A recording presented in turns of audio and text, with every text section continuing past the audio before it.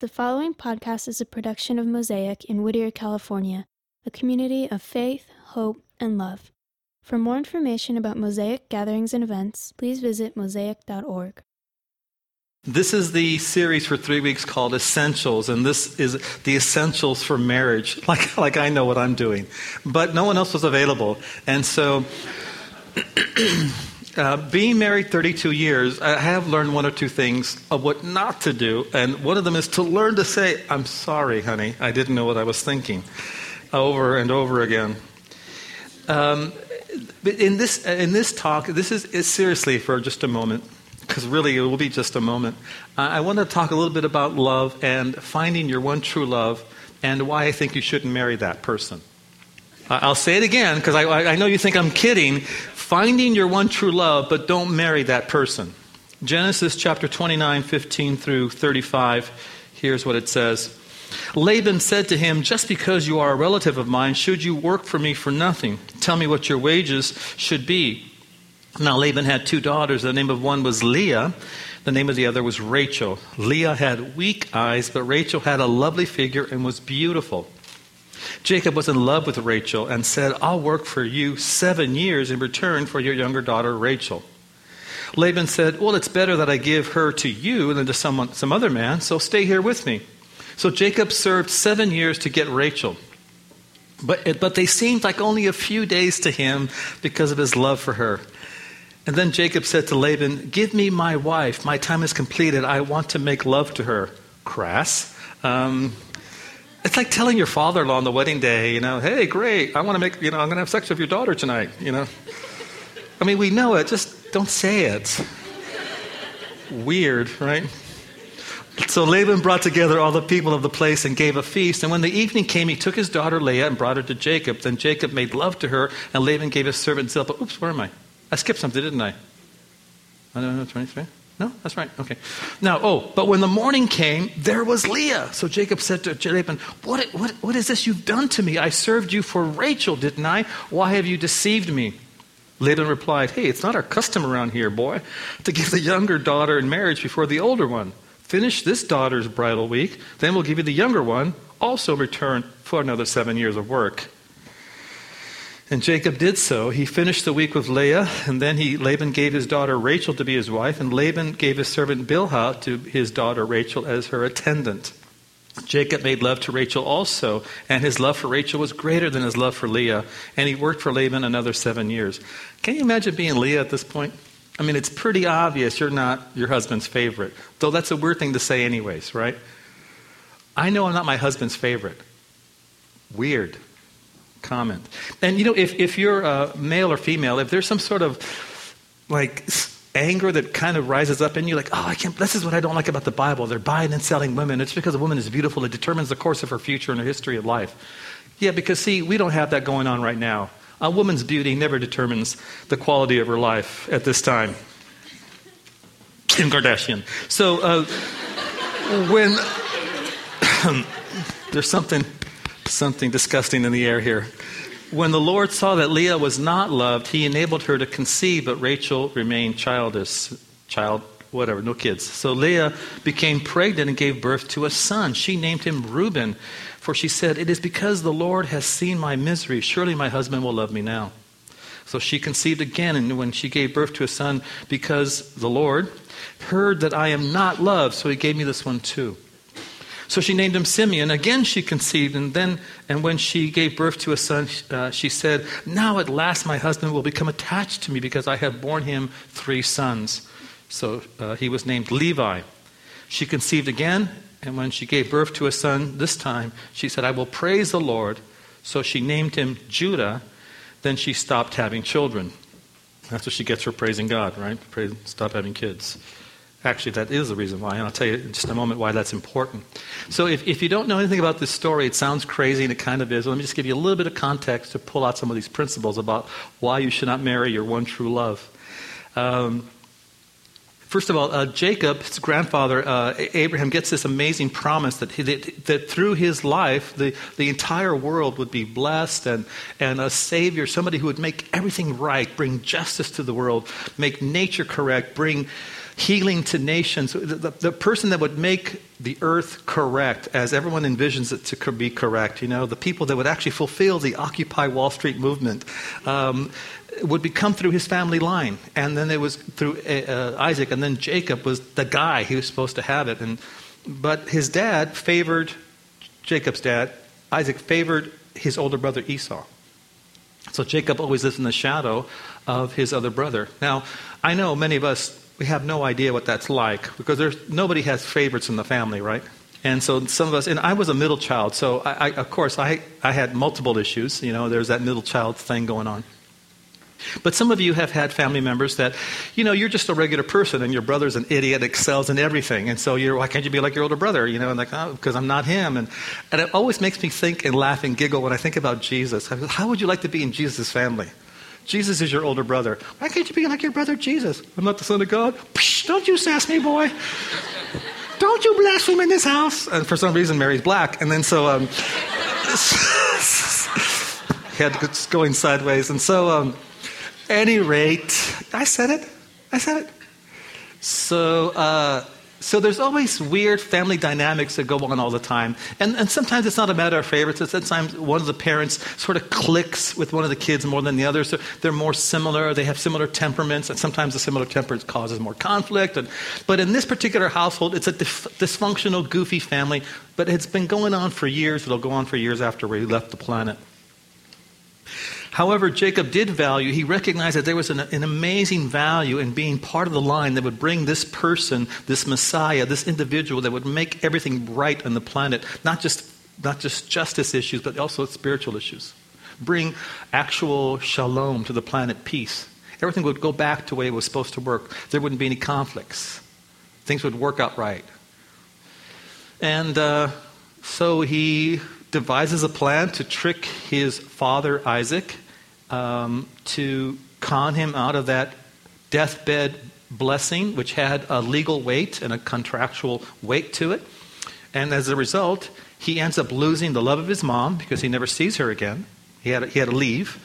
He's under a death threat from his brother Esau, who could kill him and probably would not shed a tear if he did. His father is angry with him. He doesn't have a family anymore, so there's no family to be ahead of. He has no money. All the inheritance that he wanted, he doesn't have any access to. He runs to see an uncle, Laban, and lo and behold, he's got some cousins. Must be the South. See, he's got cousins who, I said it, so that oh my gosh, one of them is really hot. I mean, this is what it means to say that she had lovely in form. She was sexually attractive and beautiful. And her sister, Leah, the older one, was weak-eyed, which doesn't mean that she had, poor vision. Most likely, she was either, cross-eyed or she was homely. She just wasn't attractive. Imagine living in that shadow, where you're always in the shadow of your beautiful younger sister. And Laban has to deal with the reality. He's like, there is nobody that's going to marry this girl. How do I unload her? But that's the reality. How does Jacob deal and cope with this loss? Now, by the way, he's had an authentic, real encounter with the living God of Israel. This is not a man that's spiritually confused or in some sort of existential state of who am I, where do I belong? Now, I want to stress one point before you even get to the story, that even if you have a significant, powerful, real encounter with God that lives, self-discovery, self-awareness, and the cure for your inner emptiness at times takes time. This is why some of you have heard me say at times when people say, I just really want this relationship, I really want this thing to work out. I think you're trying to fill in and load in a lot of freight and significance into finding your one true love. Now I'm going to tell you what I think about this whole story, then I'll tell you why you should agree with me. We need love to redeem us. Now listen to what I'm saying. If you do not get that redemption from the Redeemer, you will load a lot of significance into love with another person to redeem you, to give you significance, to give you meaning, to validate all your screw-ups, to make it all right. Somebody loves me. Somebody finally loves me. And somehow then you have meaning. You're not a complete idiot. I mean, even Dean Martin sang that song, right? You're nobody until somebody loves you. And we really do think that. And so somehow we're just not complete or fulfilled or right until someone loves me. And this is why for some of you, because you have not really you don't own your identity. You're still locked into somebody else's definition of who you are and what you are. When you are not in a relationship, you cannot not be in a relationship. Even if it's a shoddy one, you're going to be in a relationship because you cannot not have someone define you. So love does redeem us, restores us, gives us a name, gives us an identity. And if it's God's love, it's healthy.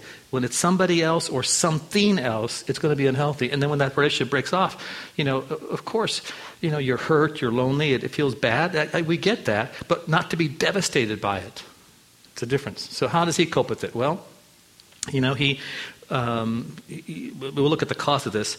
So he loses all of that. He sees this woman, and he loves the cousin, and Laban says, hey, since you're going to work for me, even though you're family, you don't have to work for free. Give me a price. I'm willing to pay you. Oh, you can't even say it like I can. I want Rachel.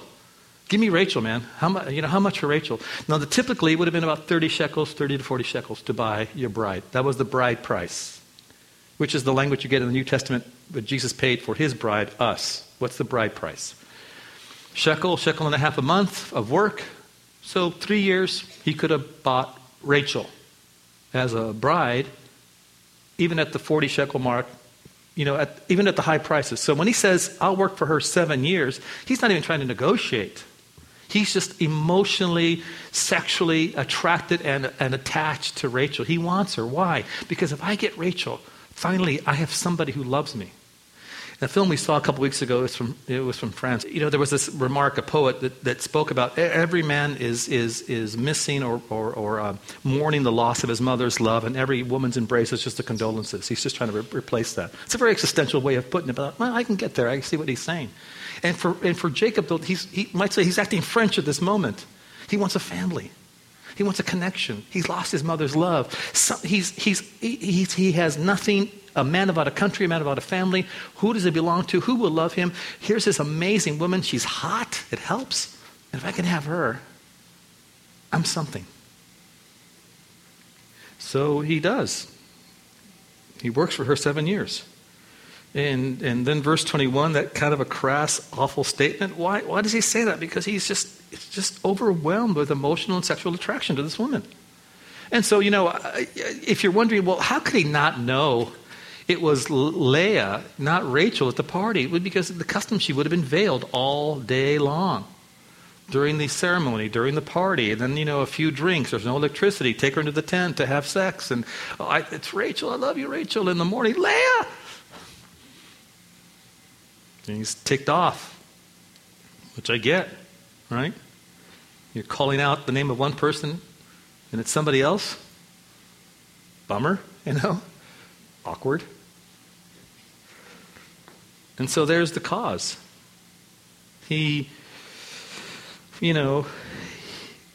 it's not somebody who just is emotionally crippled. It's all of us. We all want or have this thing that once I get this car, this set of clothes, no, clothes are okay.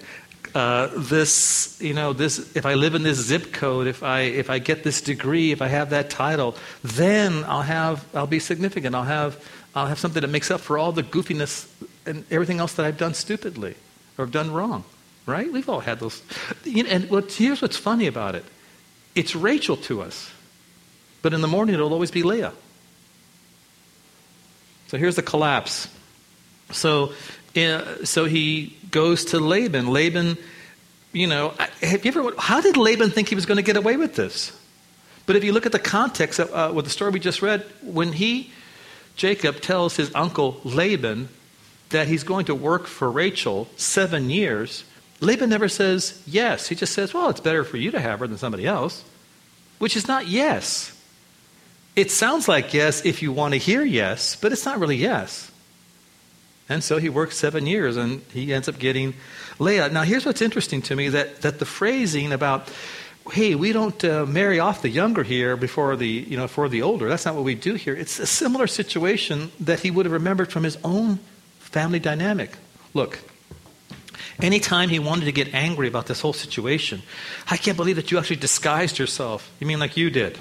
Because if you know the story, Esau was a ginger in the Middle East, like that didn't stick out like a sore thumb. So, and he was hairy, as they invariably are. And so he had to, not human, so he had to put animal skin on and stuff from outside to smell like an outdoors kind of guy. Gross, right? Because it said about Jacob that he preferred to be in the tents near the women. So I'm just thinking, I get that, cleaning, wanted to stay fresh. So Esau was a woodsy man's man, and so he had to put on animal skins and talk, "Hello, Dad, I'm Esau," and go and pretend to his aging father that he was Esau to get the deathbed blessing. Hey, Jacob, you can get ticked off about this, but this is what, now you know what it feels like to be deceived, to be exploited, to be lied to. Yes, but I called out your name in the middle of the night. You mean like your dad did? Esau, is that you? And you said, "Yes, it's me, Esau." What have you done to me? What have you done? The very words that God uses to talk to Adam in the garden. What have you done? Why have you deceived me? The words that Esau used with him. No matter how angry Jacob wants to get, nothing has happened to him that he didn't do to his dad. So you have to feel the sting of this, where he wants to be angry for being lied to. It's like, oh, I did this too. You ever had those moments when you're yelling at somebody for being so dishonest? I mean, like the way you worked me off with that stereo, or, I can't believe you're doing this. You're selling this is illegal. You mean like the way you're burning DVDs and selling them at the Santa Fe Springs swap meet? Come on. That's the laughter familiarity right there, folks. So, at any rate, poor Leah. Where's Rachel? I mean, so your dad comes to you and says, "Hey, I know it's your wedding day. There's been a change in the schedule." And so Rachel is who knows where, and Leah's getting dressed up for the wedding. Makeup, hair, curlers, whatever. So she's getting all that for the wedding. And I'm sure, I got to wonder, what is she thinking? Like, geez, what's going to happen tonight? When will he realize that it's not really me? But, common sense will tell you, partying all day, drinking most of the night, no electricity, probably not for a while. He's not going to know for a while. You're okay. You're safe. Your secret's safe, or at least till in the morning when he sobers up and he's looking for menudo. But let me ask you a question. Between Rachel and Leah, who's actually Jacob's soulmate? Who's lived in the shadow of a sibling? Who's been rejected? Who's the one that's not been the favorite? Who's the one that's always had to fight for their place in the family? Leah. Leah is actually Jacob's soulmate. Leah and Jacob actually get each other. They should get each other. They're actually the same. They know what it's like to not be the pretty girl that dance, or not be the athletic, kid in the family where all the other men are athletes, or the guys that, not that's my story, but fortunately my parents favored art and creativity, so I fit right in. It's not as if they would not have known what each other's pain would have felt like. But Jacob wasn't interested in her. And apparently not many other men were either. Now, from a woman's point of view, I guess I'm thinking, all of these years, well, it gets sadder. I'm going to tell you in a moment.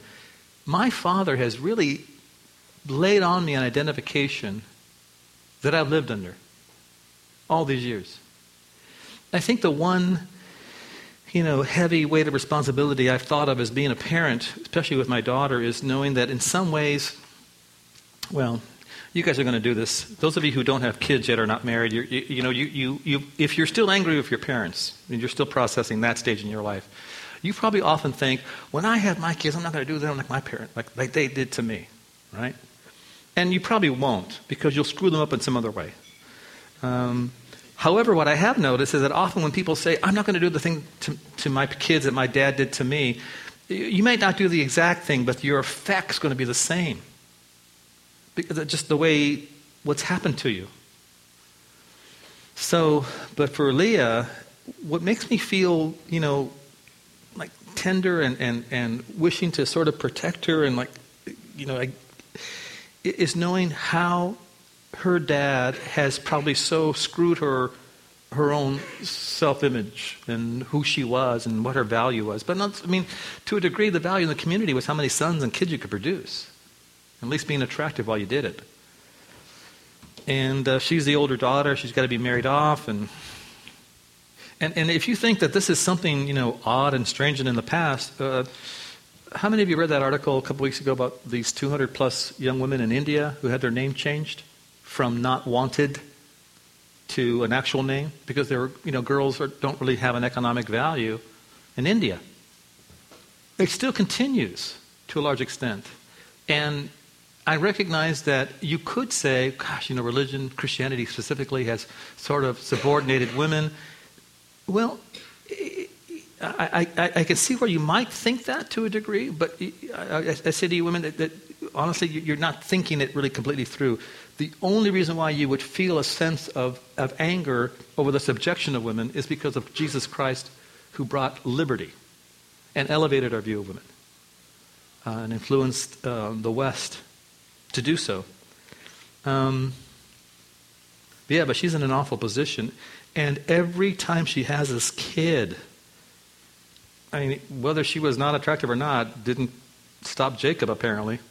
There's almost this hope that Jacob will love her. Every single kid. And it's interesting in the passage when it says that God realized that Leah wasn't loved, so he enabled her to have children. In a literal way, what it really meant is, since she wasn't loved, he loved her. God loved her. See, here's the big story. When God looks down at all of humanity, here's this beautiful woman, physically attractive, beautiful face, and the ugly girl at the dance. He picks her to be in the line of the Messiah. See, I get it. Men or women, we're going to have a view of ourselves that is not always healthy. You've heard me say this, right? We have two videos in our head. One is extremely complimentary. The other one is extremely horrible. Neither one of them are true. But often we live in the one where it's awful. And we have random thoughts going through our head. We pull down the ones that validate the particular video we're watching that day of ourselves. And so how is she coping with her inner emptiness? Reuben, finally maybe my husband will see me. Simeon, maybe finally my husband will listen to me. Levi, maybe my husband will finally love me. When you read it, it's just heartfelt. Poor thing. All she wanted was what? A man to love her. Now, I know none of you women get that, right? It's completely Middle Eastern. So foreign to your thinking. I'll tell you, the flip side is, as men, we want that too. One of the most interesting examples of seeing the effect of a woman's love for a man is there's a lot of movies. One of them is Spider-Man. Remember the one where he's going to marry Kristen Dunst? What's her name in that movie? MJ? Okay. And, but he has to give up the Spider-Man thing, whatever. And so he says he's going to do that. And then there's a siren. It's in the movie, and she says, "Go get him, Tiger." Remember that? And he's like, he leaps into action, right? That's the positive effect of a woman on a man's life. But often, and you've heard me say this at weddings, I said, because, he loves you, you have control over him. But use your power for evil, use your power for good, not evil. Because women, you can also destroy men by your words. All it takes is a look. Not with me and my wife, though. Yeah. Hell no. But at any rate, 5'2", still afraid of her.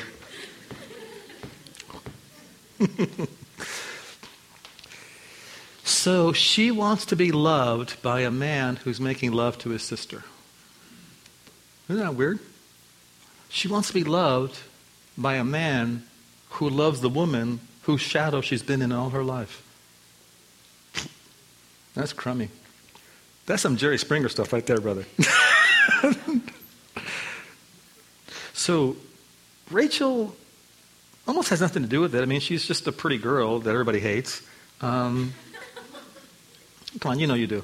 And then, because it's not, come on, when people are attractive, they know it.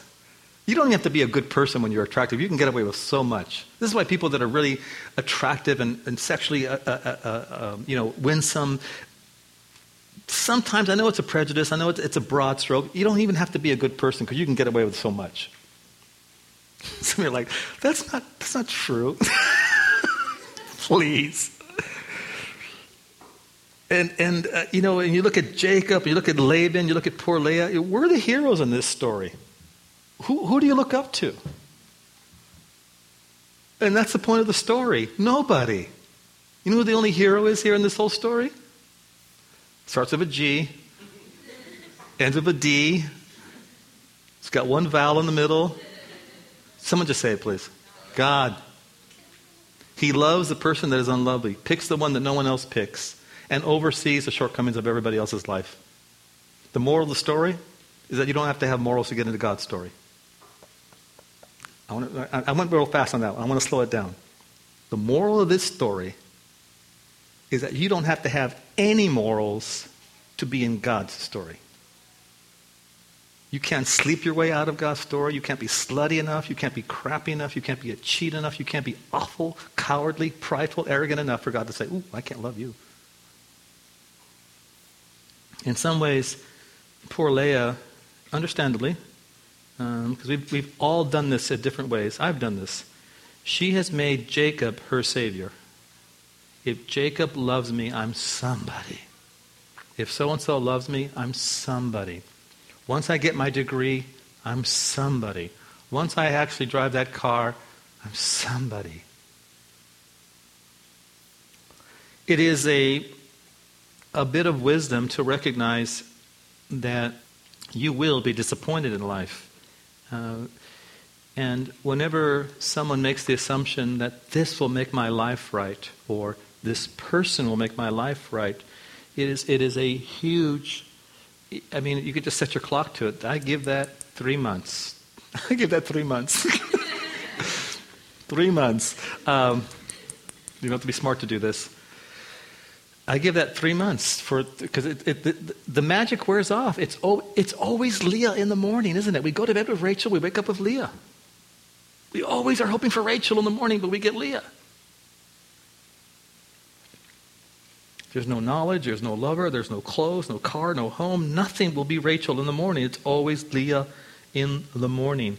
Until Leah does something that many of us never get to because we don't have the courage to, because we don't believe it actually works. And that is, she finally placed all that passion, all that hope, all the weight of the significance that she hoped to get from Jacob and put it on God. And she had her fourth son, Judah. And it was no longer, I hope my husband will see me. I hope my husband will listen to me. I hope my husband will love me. Sure, you know what? I'm just going to praise God. I get to be in the family line. I know my meaning. I know my significance. And she didn't allow her life to be defined any longer by those other men. She allowed God to define her life. And you know what? She took her life back. And it's interesting that I find in that story, when she has this fourth child, I will finally praise God. I will love God for who I am. Now I know my Savior. And she uses the same words from the covenant that God used to describe himself back in Exodus. The Lord, gracious, slow to anger. And here's what's interesting. She stopped having babies. Why? Well, because she found in God what she was supposed to have. See, it's also what God did in her, the change, and then for her was a liberation. So now here's that part of the study, which is typically what every pastor is supposed to do, and ask questions plaintively, seriously, solemnly. So who's your Rachel? What's your Rachel? Have you ever thought about that? What's the thing, do you think, that if I had that, things would be okay? See, here's what I'm going to suggest to you. If you tend to be conservative, you're going to have more of a traditional way of looking at this. You're going to say, boy, I need to, if I had a family, if I take care of my children, if I do my duty, then I have meaning, then I have significance, I'm somebody. No, you're just a person that's trying to please God on your terms and then demand a payment, like a Pharisee. You are the elder son in the prodigal son story. You're demanding God to do something for you because you've done something right. I remember so clearly, I'm surprised I didn't get struck with lightning. I was doing, quote, my duty for many, many years in another church, which will remain nameless. And things just went in the toilet. I mean, it was just one awful thing after the other. I'm driving my car on the freeway. You know the Orange Crush, right? That place where every other car west of the Mississippi goes to for no damn reason. It just goes there, right? And I was sitting there. It was hot. The car was overheating. And I rear-ended somebody on top of everything else. It was a Mercedes. It was an old one, but it was a Mercedes. And I remember thinking, is this what you do to your servant? I actually said that. I mean, the arrogance involved in that, making that statement, is stunning to me. Why? Because I actually thought, well, I was doing a good thing. I've been a good man. I've been paying my taxes, going to work, supporting my family. Don't I deserve to have a pain-free life? You know what the answer is? No. Now, if you're more fluid or liberal or flexible in the way you view morality, and I'm not saying liberal is awful. It's not synonymous with awful. It just means generous. You would probably sleep around more. You have more relationships to find that love, that meaning. You might have a bit more sensuality. You might tend to be more artistic, to be very frank with you, because there's this sense that if duty and traditions and family don't cut it for me in holding a job, who wants to do that? Well, then it's in pleasure, it's in beauty, it's in art, it's in relationships, it's in sex. See, I don't really have a reaction or judgment to it one way or the other, because I recognize we're just both trying to do the same thing. We're just trying to find meaning. Somebody love me. Somebody give me significance. Somebody tell me that I'm worth it. That all my screw-ups are not as bad. That even though I've been kind of stupid, that I have something somewhere that's working finally for me. So if you're rejected by a human being who you thought would live with you, would love you, make everything right, you're usually going to go those two options. Conservative option or more liberal option, but you'll pick one or the other because you have to have it. We have to have something like this that defines us. Hear me, if you don't get it from God. Now, you recall at the beginning I said, hey, if you find your one true love, don't marry them. See, because your one true love is God. Some of you have been to the weddings I've officiated. You've heard me say to the guy, hey man, your job from this day forward is to fall deeply in love with, commit to, and serve. And now everyone's waiting for the punchline, the wife's name. I always say Jesus. Because until you are in a position to receive the love of Jesus, you will never be able to love your wife in a healthy fashion. And you will expect of her something that only God can give you, significance. See, no human relationship can sustain the weight of Godhood. J. McGuire, you complete me? That whole thing, people were signing it and then they said it at the end. That signing is a big, fat, stupid lie. Don't believe that. It's nonsense. It's a lie. Nobody completes you. That's an impossible task for a mere mortal. Only God completes you. But if you have this notion, once I marry this woman, ooh. That's how I was on my wedding day. Ooh, I couldn't even talk. So, what's wrong with you, son? So, or this guy, you're headed for problems. Because that man, that woman can never meet the expectation of God. Never. Never. In fact, let me just take a slight divergence also. I'm going to suggest this is exactly what happens in either heterosexual or even gay relationships. We're still looking for someone to love us. 3 weeks ago, having this conversation with a friend, they said this phrase as they were struggling, working through stuff, some of the relationships that haven't gone well, and just, mismanaging a bit of her sexual life. I just want someone to love me. That was her phrase. I remember thinking, I get that. I'm praying and hoping that you'll understand that God already does. And then you don't have to hate yourself in the morning for who you slept with.